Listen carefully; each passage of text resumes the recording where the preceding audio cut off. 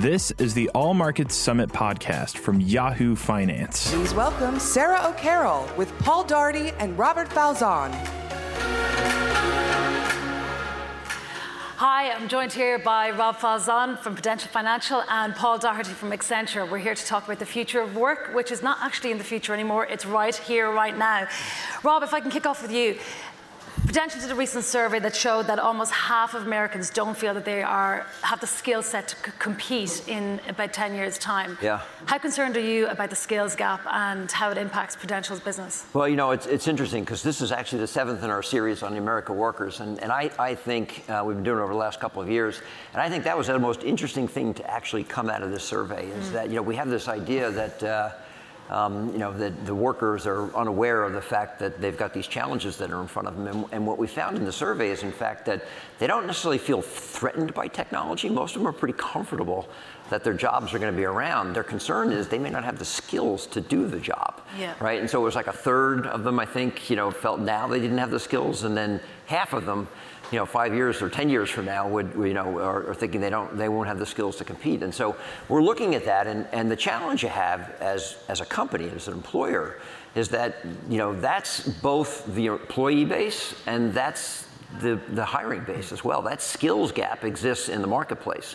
And so you're not going to solve it simply by saying, well, that's fine. If our employees have that insecurity, we'll just go hire a bunch of people that have those skills. In fact, the people that are out in the marketplace that are available to bring into the company are going to have the same issues with regard to getting the skills that are going to be required in order to be competitive going forward. And so I think for us as a company, it means that we have to invest in capabilities that actually help people to get the skills they're going to need in order to have the jobs that we're going to have in the future in order to be able to compete and make a difference for our customers. Absolutely. And Paul, what are you seeing as some of the key technology trends that are impacting how Americans are working?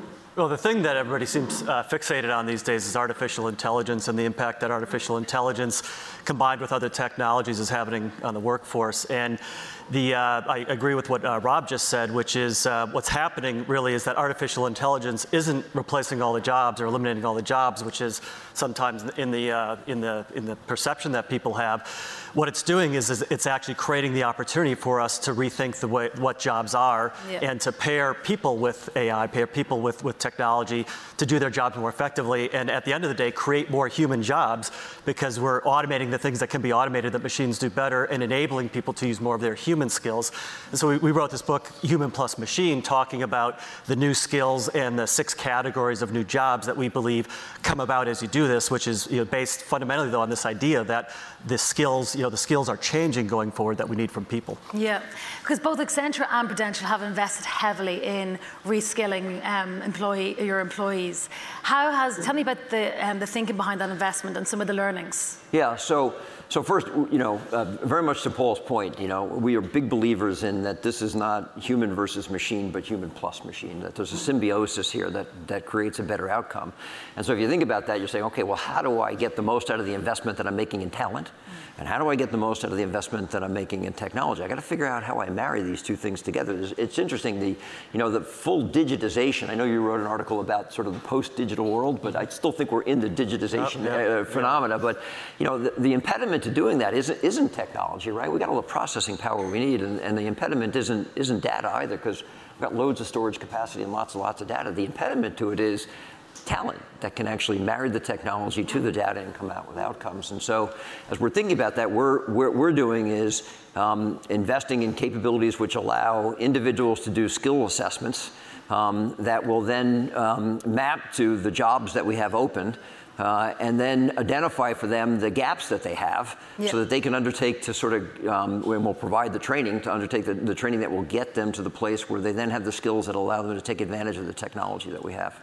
Yes, about reskilling, because Paul, in Accenture, you've retrained almost 300,000 employees. Tell me about that. Yeah, so we have about 500,000 employees, and we hire 130,000 new employees every year. So this issue of talent and skills is a big one for us that we deal with at scale.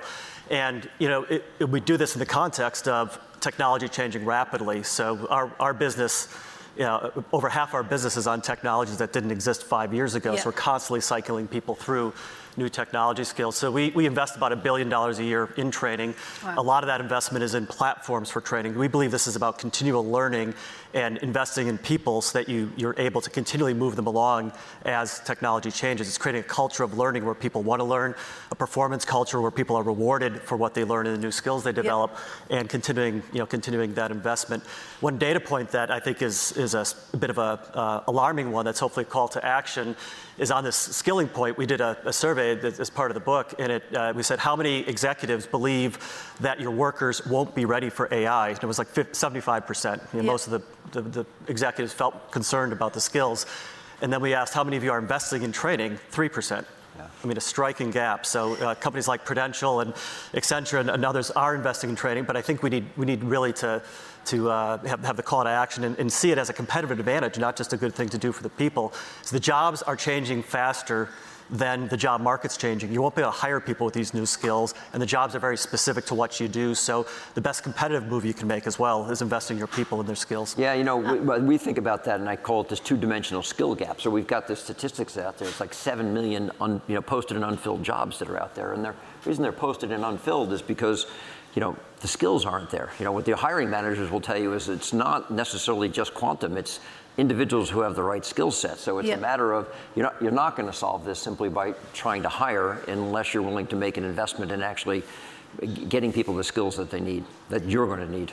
Yeah, because we're at a 50-year here in Australia, no, in the US, it's a 50-year low unemployment. Is that a major driver for companies needing to focus on this skill set? Yeah, it's a driver. That's one dimension of the two-dimensional skill set. So one dimension of it is we have a quantum. In our company, if we look at our attrition every year just from normal turnover and people retiring, we don't have as many employees as you have. We have about 50,000. What did you say? 300,000? 500,000. So we're 10 size, but we still have 50,000 employees. That's a lot of rollover on an annual basis. And so you're faced with the challenge of, well, I've got to replace that headcount in a very tight labor market. And incidentally, the people that are available may not have the skills that I need. And so you have to really think about, okay, one, how do I get people to stay longer? Because I may need that. Two, how do I get those people that are staying the skills that they're going to need to do the jobs that I have available and need in order for me to be successful competing in the marketplace. So it's a quality and quantum issue. The theme of today is generational opportunities. How are you going about creating a more dynamic workforce to cater to all these, like 4 generations in the one workplace? Paul? Yeah, I think you need to really rethink a lot of things about the culture in the workforce and how you approach it. And things like purpose become more important. Why do people work for your company? People are investing a lot of, most of their waking hours in what they do at work. So can they achieve their personal ambition at your company is increasingly important as you look at the generations and you look at the composition of our workforce. There's also issues around how do you motivate people in the right way. One big move we took 3 years ago, and I think we were one of the first to do it, is we looked at our whole performance management system and said, it doesn't work. Banding, rating, performance categories, we just said that doesn't work for the way we want to run our workforce. You spend most of your time in performance reviews arguing about who should be at the bottom rather than spending time focusing on the people's real performance. So we threw away annual banding, the rating, the whole process, and went to a strengths-based coaching process. No ratings, no categories, and pushed down the accountability, the salary administration, bonus administration to the immediate supervisory layer so that people were focused on the strengths of their people, how to coach their people to do better, and administer the rewards in a much more effective way. And that creates a culture where people are more accountable for their teams, accountable for their own performance, and not really competing for these bands and a salary scale. Sure. During the All Market Summit in Sydney a couple of weeks ago, one of the key themes that came out of the Future of Work panel was a frustration amongst graduates that their qualifications don't match up with the business needs. Do you see a shift away from credentials to a more skills-based resume? You want to start on that, Paul? Go ahead. Okay. So The answer to that would be yes, but. Okay, so first of all, you got to be really careful about this. I would not, don't conflate the needs of today with the needs that are associated with a sustainable career. So, there are certain programming tools that we're using today, and that's what's hot, and that's what you'll need to know to be employed today. But unless you have, I was at a meeting yesterday with a group, and they do some training around this stuff, and the president of that company used the word. And when we asked, what kind of people do you look for? He said, we look for people with tenacity.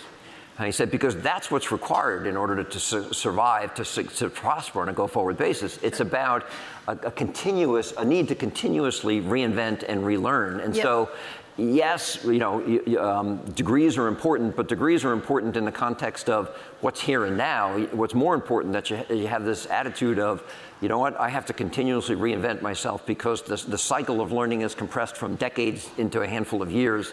That you need to go about this reinvention. Just on that, the concept of a college degree, right? We're now working into our 50s and 60s, and maybe now, as a result of sort of the retirement challenge that this country is facing, working into our 70s. Yeah. So how realistic is it expected that you're going to base someone's capabilities on a degree that they got when they were 21 or something like that, right? You got 40, 50 years, and over that period of time, you better not be relying on that college degree. There's a whole other cast of things that come into play. And Paul, is that what you're seeing at Accenture? Yeah, absolutely. I think I think it's you need to view this as lifelong learning as well, and that's why to think about that way in companies is important. And I think there's more we need to do to think about how we do this in an inclusive way to make sure that those that currently aren't included and aren't able to be employed, don't have the relevant skills, get the right skills. Those that lose their jobs in their 30s, 40s, 50s, whatever it may be, middle of their career, how do they get reskilled? And that's where we put a lot of our focus. And I think that requires business and government and educators, communities to partner more.